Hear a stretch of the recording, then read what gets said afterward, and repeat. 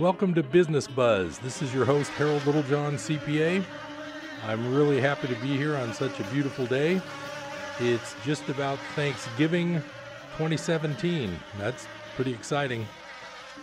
I noticed as the business of the local economy gets closer to the holiday, everybody just starts being less and less around. I know the retail area, of course, had the big Christmas preview Sunday, and I know they're gearing up for a lot of retail sales, so that's really good. But as far as office people and appointments, people just aren't in the mood to really do a lot of work this week, so that's kind of good. We're in a holiday week. It's kind of nice. So today, I'm sort of feeling like my main goal for the listeners is for you to understand that you need to protect your money. Now, as far as business and income, I'm also here to help with how do you lower your taxes? How do you keep everything going right? How do you calculate proper bookkeeping and, who should be helping you with those things? That's part of my business also. But here on Business Buzz, I really like to talk to everyone because not all of you are self-employed. Some of you are retired. And so you're really not in the current business world per se. But the main thing is your money that you worked hard to save may be at risk. And I'm kind of here as a watchman to sort of help you make sure that you at least keep your mind on safety when it comes to the money you think you have and the money that you saved all those years. And it's just really important to be careful. I've got a couple of real interesting topics today. We're also going to talk a little bit about Thanksgiving, which is always, it's a real nice family-oriented holiday. Hopefully you've got some family with you this week. If not, hopefully you've got some fun way to celebrate a nice American holiday. I think behind July 4th, it's probably the most American holiday we have because the other ones are pretty much usually shared worldwide, but Thanksgiving and July 4th are pretty all-American. So now the first topic I wanted to talk to you about is that everybody's aware of what's called the FDIC, and that's where they have told you that your bank accounts are guaranteed by the federal government agency called the Federal Deposit Insurance Corporation. I've talked about this in the past, but it's a good reminder. The total amount in bank accounts in the United States that are, quote, FDIC insured, I believe are something like $5 or $6 trillion, something to that effect. The FDIC's reserves, I believe the last time I read them, were somewhere around $40 or $50 billion. When I did the math on that ratio, if there was a large banking problem, each $1,000 that you have, if they were to reimburse everybody using their, quote, reserve, I believe something like each $1,000 in the bank, you would get back something like $4. It was either $4 or 40 cents. I can't remember the math right off the top of my head. What does that mean for you? It means that if there were to be some sort of systemic bank problem and they decided to kind of lock up the bank accounts, there might not be enough insurance to give you anything near what you think you have. So when they tell you you're insured to $250,000 per bank, just be careful. And the reason I want to say be careful, especially now, is not only is the reserve kind of a joke, being such a low percentage, but I've got an article here that came out on the 19th, which is just pretty recent. It's from my favorite news website, the one I just kind of watch all day long because they post something every hour or two that's always real good, up-to-date financial news. The website's called zerohedge.com, just like it sounds, zerohedge.com. And this article is called ECB Proposes End to Deposit Protection. What's the ECB? That's the European Central Bank. I believe Europe is maybe the second largest economy in the world behind China, maybe the third behind China and U.S., I'm not sure. But Europe as a group is a very large economy, and their central bank's called the ECB. I'm just going to read a little bit of this article, and this is mainly so you're aware of the kind of shenanigans that these people that run these banks are thinking. It is the opinion of the European Central Bank that the deposit protection scheme is no longer necessary. Quote, covered deposits and claims under investment compensation schemes should be replaced by limited discretionary exemptions to be granted by the competent authority in order to retain a degree of flexibility. Now, what is that? That sounds like gobbledygook to me. Here's another little quote. Now, think about this. Think about your money in the bank that you gave to the bank to kind of hold for you. Listen to this. Quote, during a transitional period, depositors should have access to an appropriate amount of their covered deposits to cover the cost of living within 5 working days of a request. So the article goes on to say, so that's a relief. You'll only need to wait 5 days for some, quote, competent authority, end quote, to deem what is an, quote, appropriate amount, end quote, of your own money for you to have access to in order to eat, pay bills, and get to work. The above has been taken from an ECB paper published on November 8, 2017, entitled On Revisions to the Union Crisis Management Framework. What I'm trying to get across here, I don't want to bore you, but what one central bank comes up with is usually it'll end up filtering into everybody's bank ideas, and they're all kind of working together. They all think alike. What it is that when these banks have a lot of trouble, what are they going to grab? And it's basically the money you've put in is going to be grabbed in some form. And I can't express enough how much you should at least read about what happened to the country called Cyprus. I believe it was in 2012 or 2013. And you need to learn what happened there because there's a thing called bail-ins, and legally it's actually a legal precedent that your money that you put in your bank account is a loan to that bank, and they can do what they want with it. And basically that just means you may or may not get it back. Now, the theory of the FDIC is to make sure that you do get it back. If the FDIC has 40 billion, but there's 5 trillion of those accounts, it could end up at some point being like a giant game of musical chairs, which is what if you read about Cyprus, you'll see how that goes. They end up with long lines at the ATMs. They decide that you can only get out the equivalent of $200 or $300 per week from your account, and they basically lock up the system.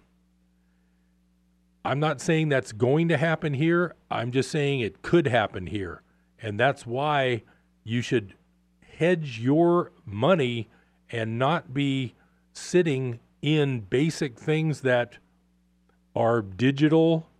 They're controlled by computers, and if bad things happen, you might not have access to your money. So just another little warning. I like to keep you posted, and Zero Hedge is just a great website to go to. It's got good financial news. It's got good other news too. It's not only financial, but it's a lot of good financial stuff. So I recommend that you put zerohedge.com into your little favorites list. It's an interesting place to go. I'm going to give you an update on my cryptocurrency world that I started just 2 weeks ago.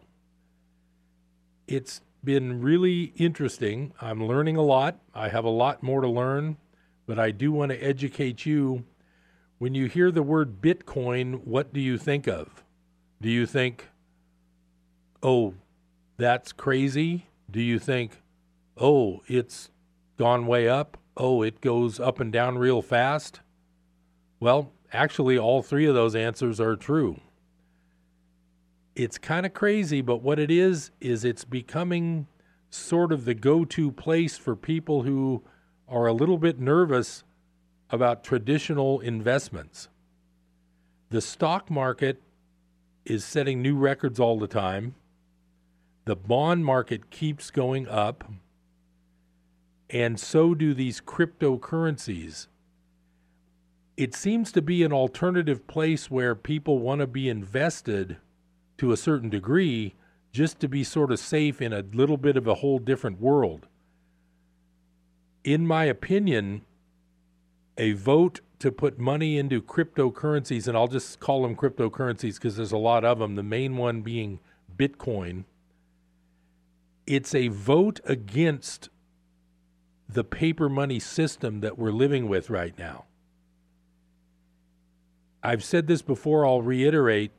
Since 1913, the value of the dollar against goods and real things has gone down by about 97%. And the sad part of that is that the stated goal of the Federal Reserve, which is our central bank, is to create inflation. Well, if the goal is to create inflation, that is the same as saying the goal is to devalue the dollar. If you are holding dollars earning basically zero right now in your savings account, but the price of everything is going up, you're losing money as we speak. That's in my opinion, why this cryptocurrency world is gaining some momentum. People are getting into it. I do regret not getting into it sooner because I'm looking at these charts, and there's some of these cryptocurrencies just a year ago were like under $1 a piece, and now they're $70. We're talking like 150 to 1 ratio. We're talking much better than Amazon, much better than, what's the other one? Oh, Facebook. Much better than the FANG stocks. There's a lot of money to be made. Now, yes, there's a lot of risk. You have to watch yourself. But in the general idea of what cryptocurrencies represent, to me, it's very likely that they're going to go nowhere but up. Of course, the problem is which one do you get into? But if you get into a good quality one, you're probably going to be fairly safe. Like I say, it's a whole new thing, but I'm definitely involved in it. Here's why I'm mainly interested in it and why I'm involved now. I spent a lot of years realizing the entire scam of the paper money system we're in. I studied the fact that the average paper currency has a life of about 27 years on average. Our paper money, since it got decoupled from gold in 1971, is now 46 years old. We're already pushing it as far as how long this currency can go. That, in addition to the whole thing of the reason why the dollar is the reserve currency of the world, has to do with Saudi Arabian oil, and that whole Saudi Arabian scene is becoming a complete circus. That could all be changing big time, which means that the dollar as the reserve currency could also be changing. I've been interested in putting some of my savings into gold and silver, and what I've noticed with gold and silver is, in my opinion, gold and silver should have charts that look like these cryptocurrencies, but they don't. And the reason is the cryptocurrencies have not been figured out how to be manipulated yet. I'm not sure when that's going to happen. If they put them on an exchange, they can end up having short sellers knocking the price down. So at some point, I'm guessing that some part of the cryptocurrency world will end up being under the control of the same people who are manipulating bonds, stocks, and precious metal prices. What I see is that people looking for an alternative have gone into this cryptocurrency space, and I'm just recommending that you at least learn about it. There's tons of things you can read. I've found a lot of good places on YouTube where there's some guys who review the charts every day, kind of like stock charts, but it's cryptocurrency charts. And when I do get back from the break, I'm going to educate you a little bit on how the world works as far as the prices of things and how these prices get arrived at. I've got a really good short description of that I'm going to share with you after the break. It's just not that big of a jump in a leap of faith to think about, in case paper money does lose its luster, when people lose confidence, that's when it goes down. I've talked about Venezuela before. It's terrible there. There's hyperinflation. The shelves are clean of things. Everybody's hoarding what they can get. It's really bad. So when we come back from the break, I'm going to give you a little bit more detail on what I'm talking about, and it's very interesting stuff. This is Harold Littlejohn, CPA, on Business Buzz. See you in a minute.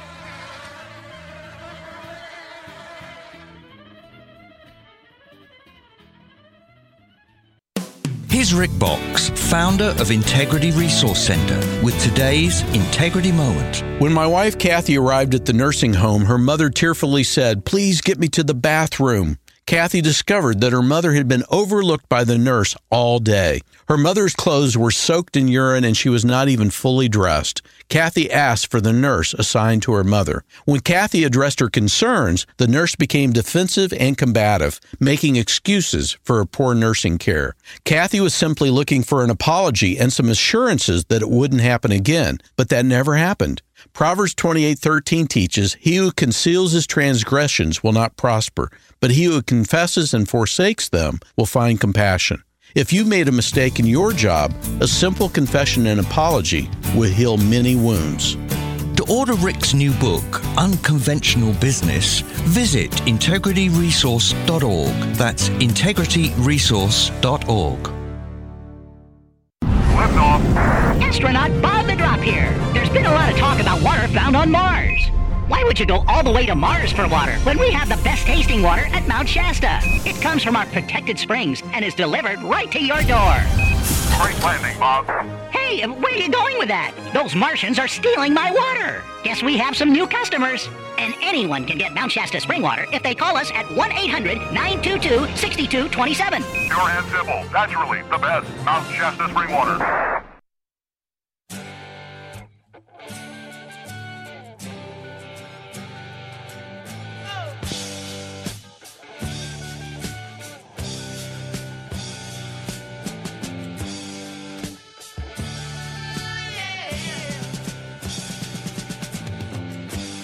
Welcome back to Business Buzz. Harold Littlejohn, CPA, here on another beautiful Chico day. I was talking about this price manipulation. What it is that the markets that we look at and that we live with are supposed to be representing true value of the things that you're looking at. But what I'm trying to get across here is that there is no real true value going on in most of the markets these days. I do believe that cryptocurrency market, being young, being different, and being unmanipulatable, at least for now, is more of a true market probably than when you look at your stock charts or when you watch the TV news. So I want to give you a little quick instruction of what I'm talking about when I say that the price of precious metals are manipulated. What happened was just about 2 days ago, it was on the 20th, which is actually yesterday morning, somebody sold over $1.5 billion worth of gold in 1 minute on the paper gold market. And the volume spike, if anybody's ever looked at a stock chart, the top part of the chart is the price area, showing what the price is with a line, but the bottom part of the chart is the volume, and those are little sticks that go up.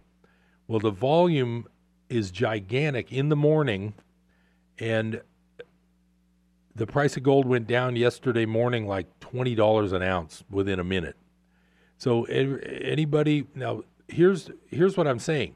The whole plan for this is that if you saw that your savings was sitting there earning zero interest, But if you saw that gold was climbing from 1,000 an ounce to 2,000 an ounce to 5,000 an ounce to 20,000 an ounce, what do you think your reaction would be? What would you think you would do? A lot of people, and I've seen this happen because I've got a lot of clients that we discuss money. A lot of people will take money out of the bank and buy an ounce of gold. And the reason why this manipulation is going on is because that cannot happen. The system will implode if enough people need to pull money out of the bank. And so that's what I'm trying to explain here. So I want to give you this real good short article that explains this. So this article says, just a little reminder about how this works. Nobody in their right mind would come in and all of a sudden have to sell 12,128 contracts for getting the price. That's over $1.5 billion in gold sold in one single minute.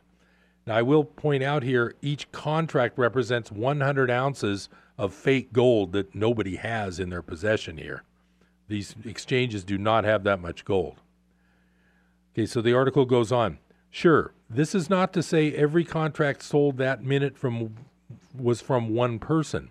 What it means is that a huge order comes in. It hits everybody's bid and then some. This causes traders who are long, who are betting the price will rise, to sell out of their positions because they are losing money. For example, Person buys gold this morning at $1,293. That's per ounce. They set up a stop loss at $1,280. This means they are willing to lose $13 on the trade and sell automatically to get out of it so they don't lose any more. A huge order comes in at 11:37 a.m. Eastern Standard Time, which is just what happened.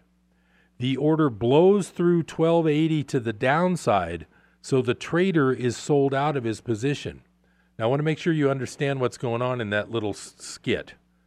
Somebody at 8 o'clock in the morning, 8 o'clock our time, 11 o'clock Eastern, bought gold when it was $1,293 an ounce, but said, in essence, I'm buying gold because I think it's going up.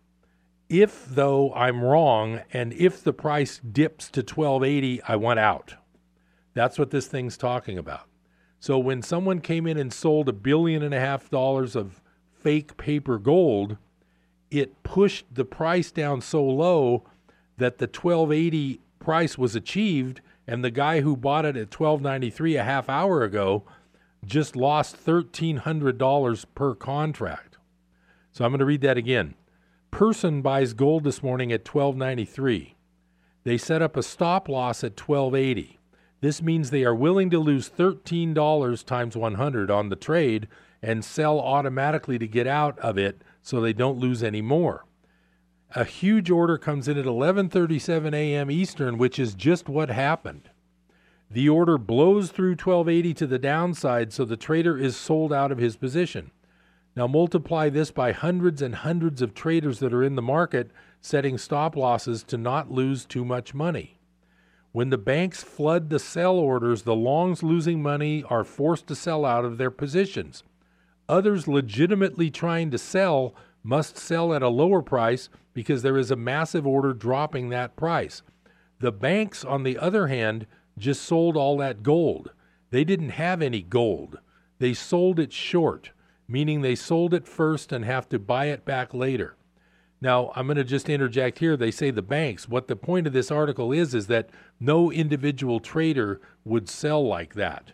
This is done by banks with unlimited money to burn, which is our tax money. If they buy it back later at a lower price, they make money. They sold it for $1,293 and bought it from our trader above at $1,280. The bank made $13. Our trader lost $13. And since the trader does not have unlimited money, but because the banks can sell unlimited paper gold to push down the price, the bank wins. The time when it stops is when there is no gold left on the COMEX, which is the exchange that supposedly holds all the gold, to deliver. That is the point when the manipulation is up. Until then, the banks can always strong-arm the individual because the banks print the money and the paper gold. but there is indeed a limit to selling short because actual gold has to be delivered. The other thing forcing a floor where the price can't go lower is the cost of production. Printing paper gold is free, but mining the real thing costs money. So they can't push too far. It's a delicate balance, but it works and will work until it won't. And that is when we see perhaps, quote, commercial signal failure, which is when they sold too much gold and can't deliver it all. And then this article says, welcome to your first lesson in market manipulation and price suppression 101. Except real physical gold and silver is very expensive to mine and must be delivered into the market, so the real thing backstops the downside manipulation.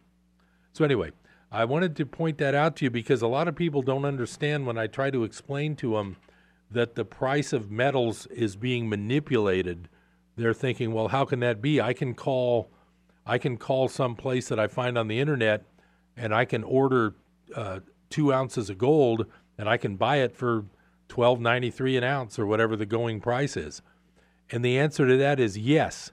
You can buy a couple of ounces of gold for $12.93, and that keeps everybody happy and everybody thinking that is the price of gold. But in reality, if you have a multi-billionaire like one of these Saudi princes and they want to buy, say, $100 million worth of gold, the actual going rate when you want gold in large volumes of physical gold is actually about twice the spot price. Those guys are probably paying $2,000 to $3,000 an ounce to get large amounts of gold into their hands right now.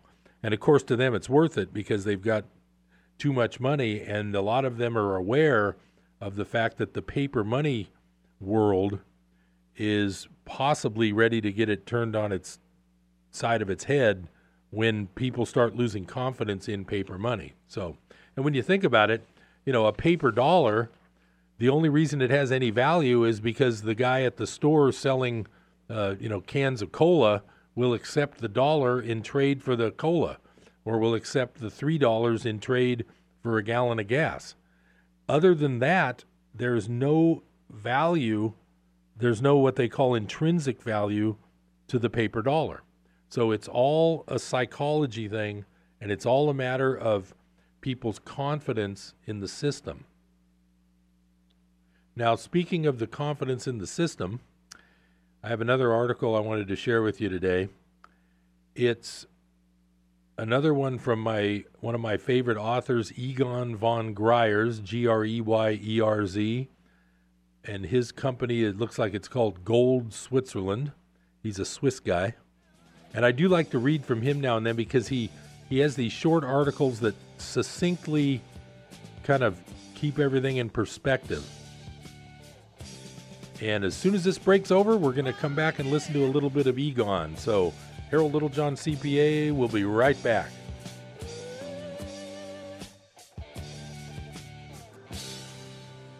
Hi, this is Rob Walter, host of Red Sky Radio with Rob Walter. This is a program that proclaims liberty to the captives of our beloved nation, where truth trumps political correctness and where the uncompromised Word of God exposes the works of darkness and sets free those held hostage behind the iron curtain of a shamelessly biased media. America, we have a trail to blaze. It's time to saddle up. It's time to ride. Join me at 7 a.m. on KKXX. Saturday mornings at 7 a.m. here on KKXX. Hi, this is James McDonald, and I didn't just stumble into Christian radio. Actually, I was personally impacted and had my life changed by Christian radio as a young man, and I bet the same has happened for you. Take a moment to contact your station right now. Let them know how their ministry has impacted your life, and might I suggest a gift, a financial contribution to help them continue in their passionate commitment to get God's Word to you. My name is Meera Batra, and this is How I Live United. Many families have come to America for a better life. I advocate for these families with United Way. United Way empowers them to see opportunities available. We help them get involved with their kids' schools and network within the community. My name is Meera Batra. I help families see opportunity and succeed. I don't just wear the shirt, I live it. Give, advocate, volunteer, Live United. Go to liveunited.org. Brought to you by United Way and the Ad Council. It's 6:42 p.m. time for Steve Plato and his son Dylan to do the dishes. They talk about everything from the yuckiness of girls to the awesomeness of his soccer team. Sometimes they don't talk at all. Then, hey! The dreaded splash fight. It's Dad O'Clock, and it's the best time of the day. Because the smallest moments can have the biggest impact on a child's life. Take time to be a dad today. Call 877-4DAD-411 or visit fatherhood.gov. Brought to you by the U.S. Department of Health and Human Services and the Ad Council.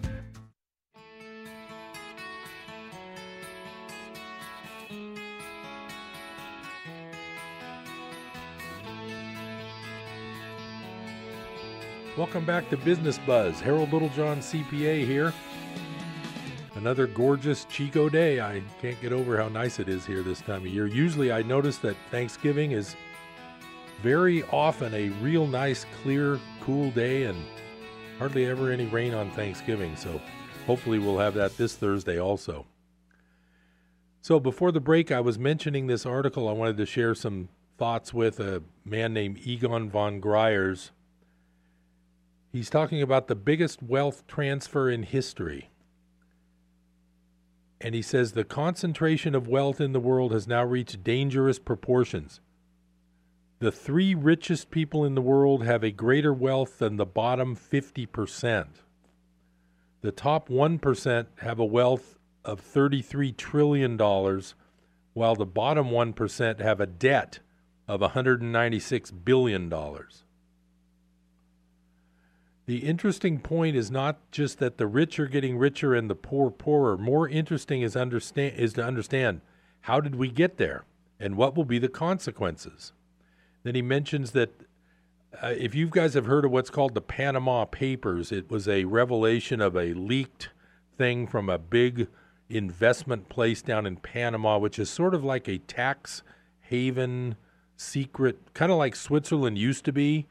And so Panama, it turns out there's a scandal called the Panama Papers, and it's got all these details of these drug money and money that's been secretly flying around with these rich guys' accounts and linking to various famous people, and it's pretty sad. Anyway, I'm going to just read this real quick because this is really interesting. As the socialist-dominated media dig into the Panama Papers to attack the rich and tell governments to tackle the unacceptable face of capitalism, nobody understands the real reasons for this enormous concentration of wealth. Sadly, and I agree with this wholeheartedly, no journalist does any serious analysis of any issue, whether it is fake economic figures or the state of the world economy. Instead, all news is accepted as the truth, while in fact a lot of news is fake or propaganda. The media is reveling in all the disclosures of offshore trusts and companies. The British Queen is being accused of having hidden funds. The fact that offshore entities have been used legally for centuries for privacy, wealth preservation, and creditor protection purposes is never mentioned. The media sell much more news by being sensational rather than factual. And here's Egon's take on this thing. He says inequality is due to irresponsible monetary policy. He says, let me first put the facts right. It is not capitalism in its traditional sense which has created this enormous concentration. One definition of capitalism is, quote, an economic and political system in which a country's trade and industry are controlled by private owners for profit rather than by the state. Then he goes on to say the controlled by private owners part of the definition fits our current Western system. But what is missing is that the current economic system could not function without complete state sponsorship and interference. This is the clever construction that a group of top bankers devised on Jekyll Island in the U.S. in November 1910. This was the meeting that led to the creation of the Fed in 1913. The central bank of the U.S. was set up as a private bank and thus controlled by private bankers for their own benefit. The bankers devised what one of their forefathers, Meyer Amschel Rothschild, had preached. And the quote from Rothschild is, "Let me issue and control a nation's money, and I care not who writes the laws." And Egon goes on to say, from the bankers' point of view, this was a brilliant idea. They now had total control of the money without having to risk more than a smaller part of their own capital. and the government found this system perfect for buying the people's votes. By issuing more and more debt and allowing banks to leverage their balance sheets, the nation saw their standard of living increase significantly. More cars, more televisions, holidays, iPhones, etc. Little did the people realize that their improved standards were all at the expense of massive increases in government debt and personal debt. U.S. debt up 1,800 times in 100 years. Total U.S. debt in 1913 was $39 billion. Today it is $70 trillion, up 1,800 times. But that only tells part of the story. There were virtually no unfunded liabilities in 1913. Today there are $130 trillion of those. So adding the $70 trillion debt to the unfunded liabilities gives a total liability of $200 trillion. In 1913, U.S. debt to GDP was 150%. Today, including unfunded liabilities, the figure becomes almost 1,000%. This is the burden that ordinary Americans are responsible for, a burden that will break the U.S. people and the U.S. economy as well as the dollar. While ordinary people have been landed with liabilities that they can never repay, the bankers and the 1% elite have profitably abused the leverage that the debt expansion has created and thus amassed massive fortunes. That is why we are seeing this enormous inequality in wealth. Ordinary people have not yet realized that they are liable for this debt. They will, of course, never repay it, nor will anyone else.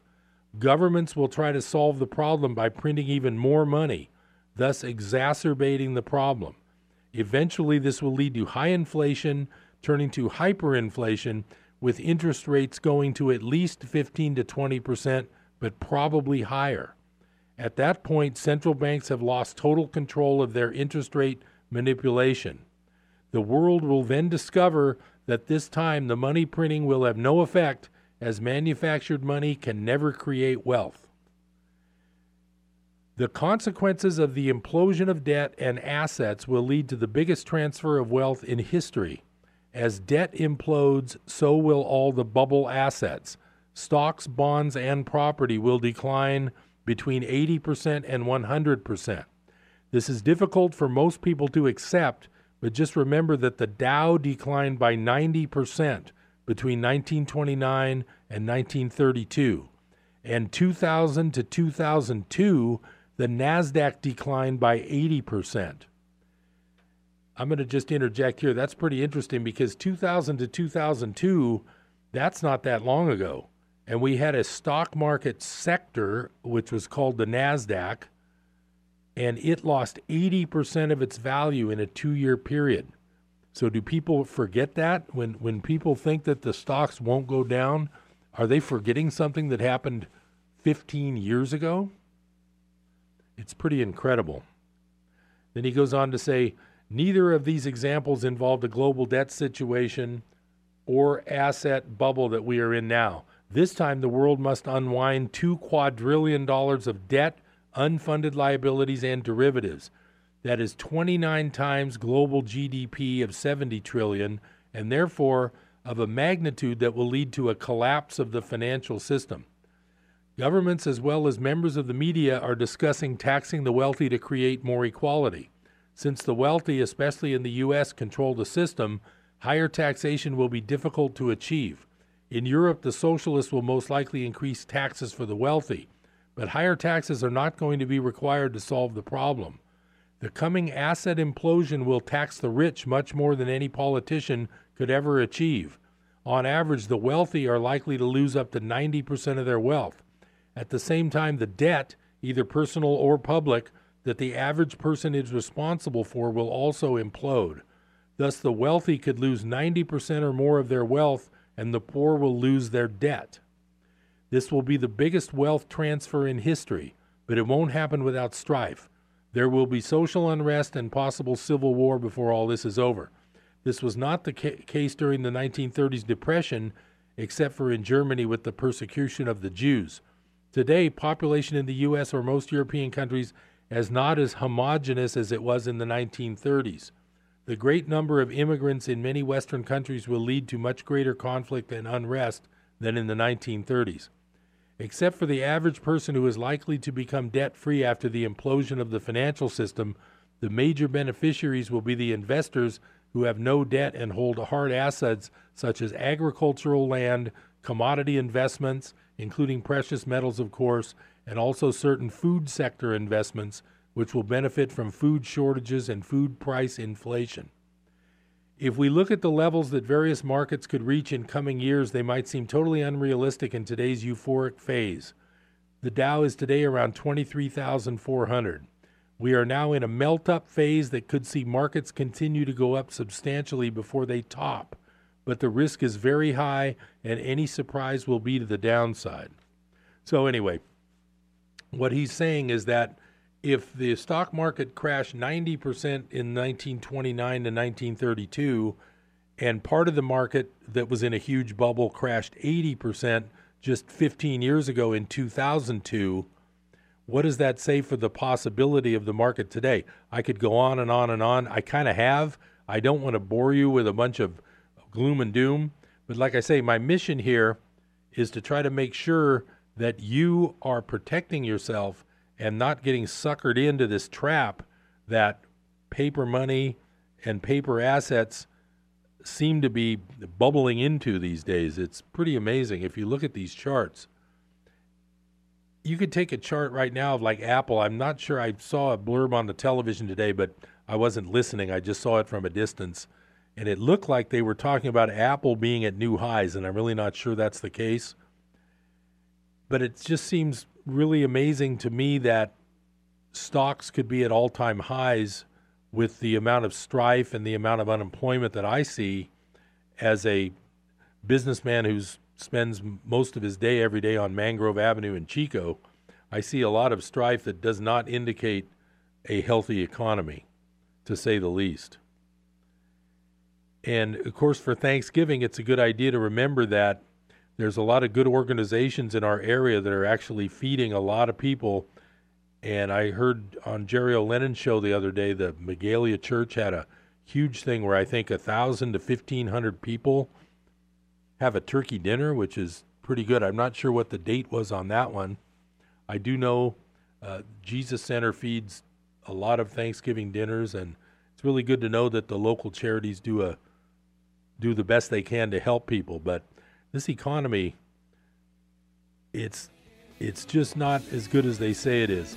So we're going to come back with a little Thanksgiving trivia, some fun with that, and I look forward to this great holiday week. So Harold Littlejohn, CPA, I'll see you right after this break. Stay tuned.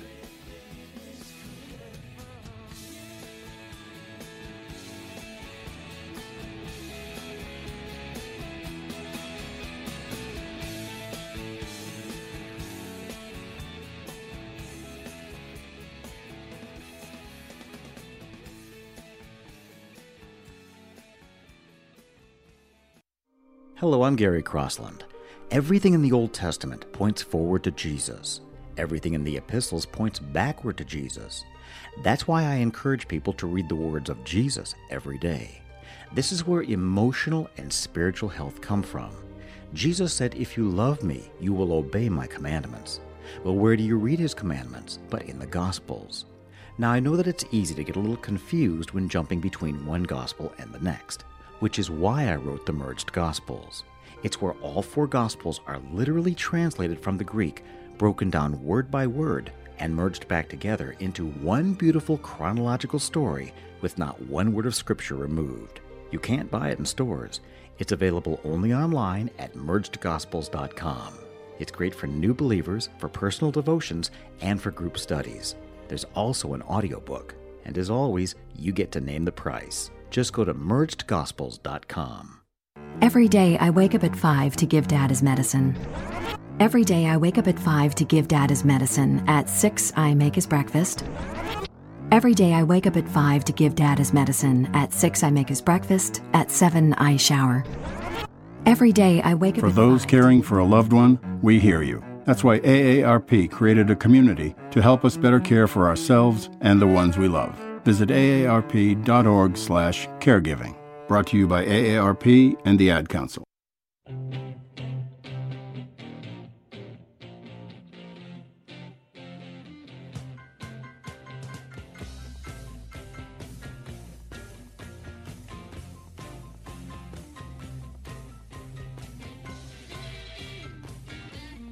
Littlejohn here. Welcome back to Business Buzz. Well, Thanksgiving's upon us. It's a fun American holiday. I hope everybody's ready for a nice day off from work at least, and maybe a nice meal. I've got some real interesting trivia. First, the business side of the trivia is, well, I'm going to start with the fact that the first Thanksgiving was actually a 3-day celebration. Now, I never knew that. I was just reading this from a Thanksgiving trivia article.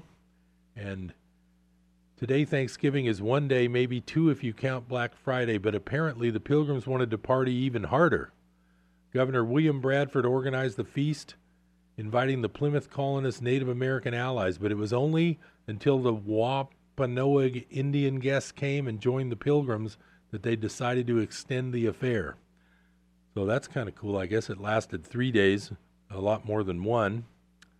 And there is, now here's a little bit of a negative on the Thanksgiving lore. There is truly no definitive proof that the bird we wait all year to eat, which is talking about the turkey, was even offered to guests back in 1621. However, they did indulge in other interesting foods, like lobster, seal, and swan. Well, that doesn't sound too great. I'm not sure about seal and swan. Lobster's interesting too, but I won't get into that whole thing. Now, there is let me see what else we got. Oh, the woman behind Mary Had a Little Lamb is also responsible for Thanksgiving's recognition as a national holiday. I didn't know that. In 1863, writer and editor Sarah Josepha Hale convinced President Abraham Lincoln to officially declare Thanksgiving a national holiday. That's interesting. She wrote countless articles and letters to persuade the president, and the rest is history. Well, that's good. So I guess Lincoln has other things even more than just winning the Civil War. Poor guy. Things didn't end too well. Now, here's another interesting fact. I think everybody's aware of the Macy's Thanksgiving Day Parade. That's always a lot of fun. The first Macy's Thanksgiving Day Parade didn't feature any balloons. But when the parade made its big debut in 1924, it did have something that might be even cooler than balloons: animals from the Central Park Zoo. Okay, so, for some reason, Macy's and New York just kind of became synonymous with Thanksgiving. So I guess that's a good thing. Now, here's a real interesting fact that's definitely a Business Buzz-related item. A Thanksgiving mix-up inspired the first TV dinners. Now, that one I couldn't believe, so here we go. In 1953, a Swanson employee accidentally ordered a colossal shipment of Thanksgiving turkeys, 260 tons to be exact. To get rid of them all, salesman Gary Thomas came up with the idea of filling 5,000 aluminum trays with the turkey, along with cornbread dressing, gravy, peas, and sweet potatoes. They were sold for 98 cents and were a hit. Within 1 year, over 10 million were sold. Now, I think that's pretty amazing, because the TV dinner has become when you go to the store, you notice that frozen section. It's got like aisles of just different looking bowls, rice, pasta, meat, vegetables. TV dinners are just huge. So it's kind of interesting that the Thanksgiving turkey is responsible for the beginning of the TV dinner. Okay, now we have some business fun facts for Thanksgiving. The monetary value of all the turkeys eaten for Thanksgiving each year is $670 million. The average Thanksgiving turkey's 16-pound physique and the 91 cent per pound going rate for whole frozen turkeys. Wow. So that's $670 million. That's pretty amazing. $48,052 is the average household income in the 4 U.S. towns that have turkey in their names. Does anybody know any of these towns? There's Turkey Creek, Arizona, Turkey Town, North Carolina, Turkey Creek Village, Louisiana, and Turkey City, Texas, according to the U.S. Census Bureau. That's 36% less than the $74,000 average earned by the average American household. Okay, $50.11. I believe this might be from a year ago, but the average cost of a 10-person Thanksgiving meal, according to the American Farm Bureau Federation. Unfortunately, the 5 or so hours of exercise that it will take to burn off the 4,500 calories consumed by the average person, 3,000 from the meal and 1,500 from snacking and drinks, figure to be worth even more. Well, to be honest, I guess if you were valuing the pound of turkey at 91 cents, then I suppose it could be 10 persons could eat a Thanksgiving meal for $50. But only if it's 90 cents a pound turkey, because $5 a piece, that sounds kind of hard to do. But then again, if you're just eating 90 cents per pound turkey plus some vegetables, have you ever noticed if you go to the store and just stick to the vegetable area, you'll spend a lot less than if you head to the more expensive boxed and packaged items?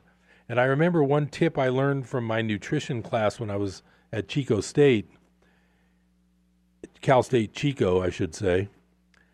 It was like, do you ever notice that everything good is around the edge of the store? So all around the edge of the store is the bakery and the homemade bread, the homemade deli items, the milk, the cheese, the butter, the yogurt, the good stuff is all around the edge, the eggs, things like that, and the vegetables.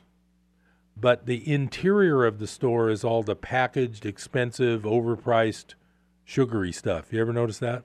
One thing I did notice the other day, which I'm not shocked, but it was kind of weird.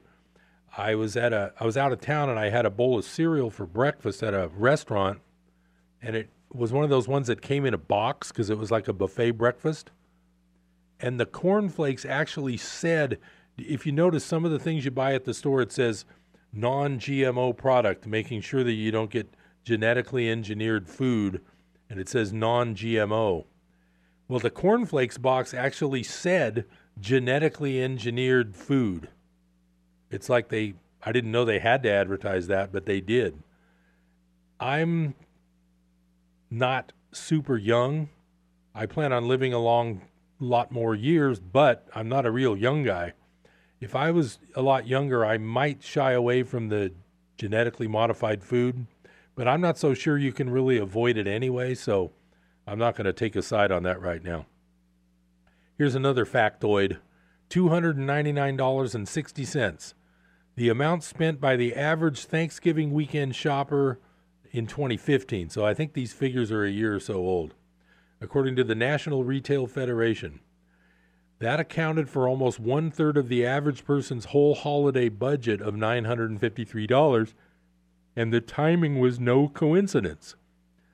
Nearly 1/3 of Thanksgiving shoppers said they were motivated by sales and promotions. Well, that's kind of smart. Despite the discounts, it's important to keep spending under control during the holiday shopping season. Americans racked up more than $52 billion in debt during the final 3 months of last year, according to WalletHub's quarterly credit card debt reports. Boy, that's not good. Okay, here comes another factoid. Now, I know this is a year or two old now because it says $2.06, the average price of a gallon of regular gasoline last Thanksgiving. Oh, boy. I do notice that now, even in Chico, it's getting hard to find gas much under $3. But I do know that if you look at the national averages, I believe they're always about at least 50 or 60 cents lower than ours. And the low price in like the Midwest is probably, I'm guessing right now, would probably be around $2.30 or something. So we're definitely higher. We also had that 12-cent state tax kick in on November 1st. That everyone was protesting about a few weeks ago. But it's a little bit disappointing to see that most gas stations are, if they aren't at $3, they're pretty darn close. And I think the lowest gas I've seen lately has been like $2.79 or $2.84 or something. So, yeah, the gas situation isn't looking that good. Well, remember, folks, everything in the world's going up, up, up, except gold and silver. So we just talked about that. Okay, here's another factoid about Thanksgiving. Oh, this is not a good one. $28 million. The amount of property losses caused by home cooking fires each Thanksgiving, according to FEMA, our friends at the Emergency Management Agency. Home cooking fires are actually 3 times more common on Thanksgiving than the typical day, according to the National Fire Protection Association.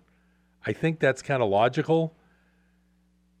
I'm sure there's lots of people who don't really turn their oven on for 6 straight hours too many other days other than Thanksgiving. So if there's a wire that's about to be shorted or something that's about to pop, I would imagine Thanksgiving would be the likely day that would happen. What does that say about how often we eat home-cooked meals? Well, the average person spent roughly $7,000 on food in 2015, and about 43% of that went to food away from home. So sounds like most people eat out about half the time, which I'm not sure if I would qualify for that or not. So anyway, that little article was just a U.S. News article that I thought was interesting. But Thanksgiving's really it's a nice holiday because it's not super religious as far as it's not Christian, it's not Muslim, it's not Jewish. It's just kind of a basic American holiday. And I know families get together, and it's a nice day to just kind of reflect on things that you're thankful for. So I guess I'd like to just kind of thank, just some things like I thank goodness that I have a nice business. I have a great family. I enjoy every day in some respect, even if I have to work hard. I enjoy the people I know. I'm thankful for the fact that I have a circle of people that I talk to, and it's just a good thing just to be part of a group of people. I think living in Chico and Northern California adds to that. I think about it every day when I take my 7 or 8 minute commute to work from home to the office, and I realize that where I used to live in the Bay Area, it would be at least a half hour with good or low traffic, and it could be a disaster with a lot of traffic. And every time I drive to work and I get there in 7 or 8 minutes, I just really feel thankful that I live in a place like Chico where it's still got that small town feel. I've mentioned these things before. My son was a tennis player, and it's really nice because he was able to have his picture in the newspaper.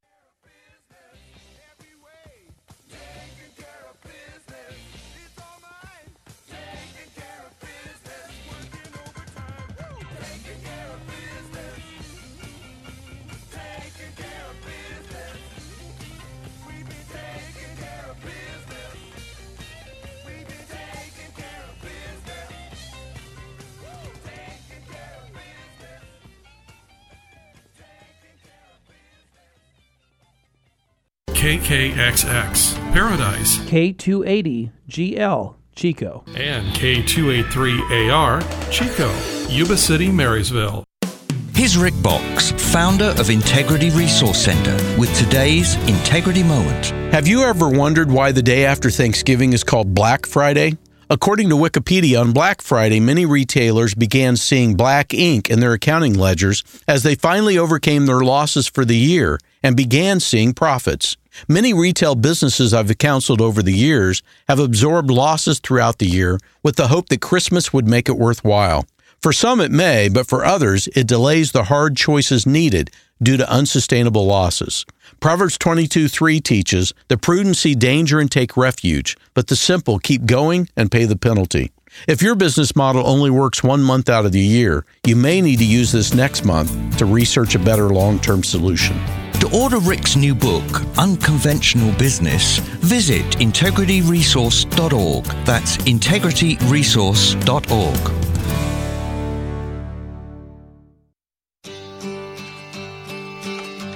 Come gather round, people, wherever you roam, and admit that the waters around you have grown, and accept it that soon you'll be drenched to the bone. Oh, the times Hello and welcome back. This is Eric, your host of Unfiltered Air. Boy, oh boy, here we are at Thanksgiving, and we know that there's lots of football games